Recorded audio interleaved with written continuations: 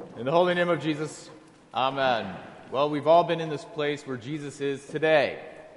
Whether you are elementary age, middle schooler, high schooler, college age, young adult, middle age, or of a more experienced age. We've all been in that place, and we've all asked the question that Jesus asks this morning. We all want to know what people say about ourselves. Now, as much as you might not care, we sort of do. And since Jesus asked this question, maybe we're supposed to also. Now, it's been said that when Jesus asks the disciples, "Who do you say I am?" he's testing them to see if they get it right. But if you read the text closely, there is nothing really there to give us the picture of him testing anyone. Jesus rather is sincerely asking them because he needs to know. In Jesus' culture, people did not exist as individuals like today. Rather, everyone was embedded in and was identified in relation to others who formed a fundamental group. Typically, it was the family. And even that word means something different back then than today.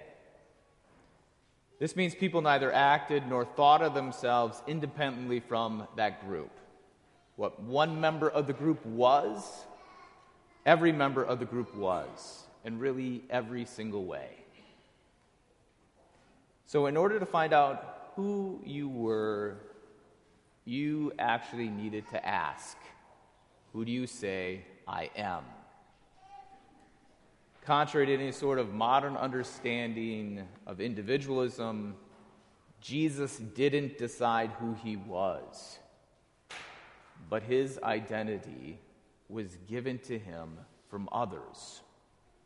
Now, of course, this might sound strange when we talk about Jesus, but when we talk about ourselves, well, frankly, we do like being identified from others. If we didn't, then we wouldn't simply enjoy receiving an award for our accomplishments. Or take the modern phenomenon of likes. If you've been on a web page or Facebook itself, you all know this little button, like. It's fairly self-explanatory. If you like it, you click it. And if a person has more likes, of course, they have more worth.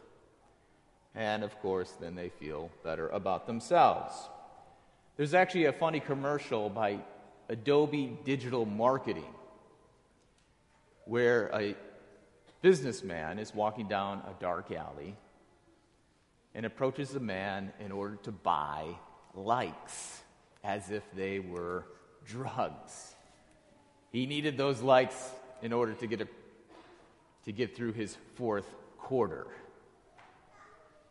Now, the commercial touches on how we seek validation and approval as a way to understand ourselves.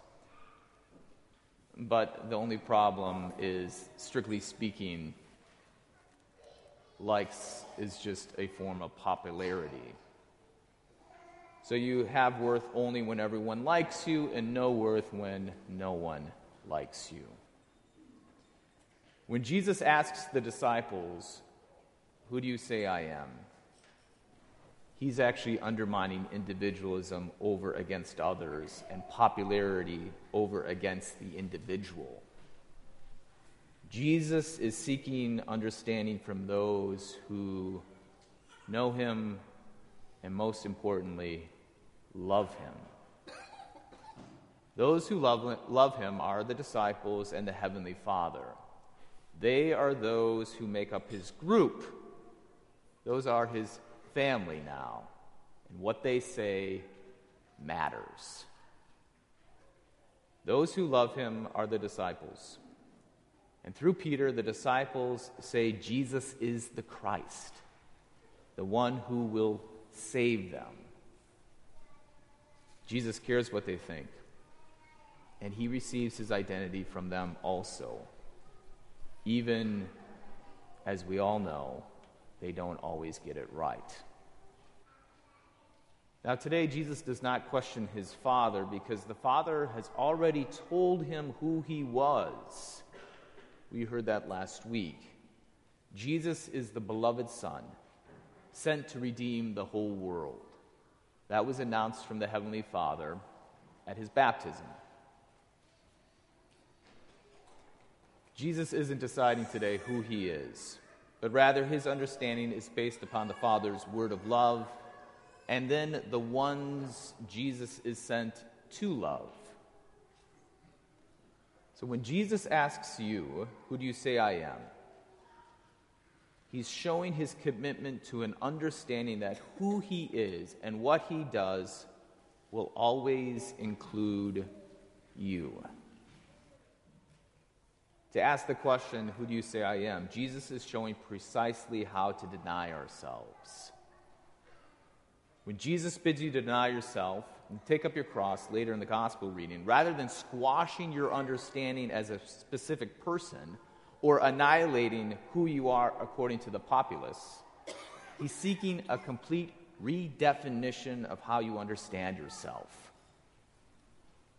This, of course, is very risky because now we're no longer in control. And we often seek to protect and save the way we understand ourselves, just as Peter did with Jesus, and hence Jesus rebuking him. Some of us are willing to protect and save the way we understand ourselves to the point of rebuking God himself. But as a Christian, though, you are fully who you are when you let your identity be given to you as gift. You are no longer unto yourself, but you are primarily one who is loved by Christ and by his church. This means during Lent, when we deny ourselves, it is in the best possible way, because we are denying the self that refuses community with God and with one another. Of course, this is perfect for Lent because we cannot do it alone. We cannot do Lent much more as life by ourselves. Somehow we need to understand ourselves as that which is connected to Christ and the church. And so we do follow Jesus today by asking that question, "Who do you say I am?" First to Jesus. Of course, his answer will be, "You are a beloved child of God. You are the one I loved to the end, through death and into the resurrection." And then you ask, "Who do you say I am?" to the church, which their answer will be the same. "You are the beloved. You are the one I deny myself for, so that together, not by myself or without myself, and not by yourself or without yourself, but together we would walk in the way of the Lord through the cross and into the resurrection, into a whole new way of being together." In the holy name of Jesus, amen.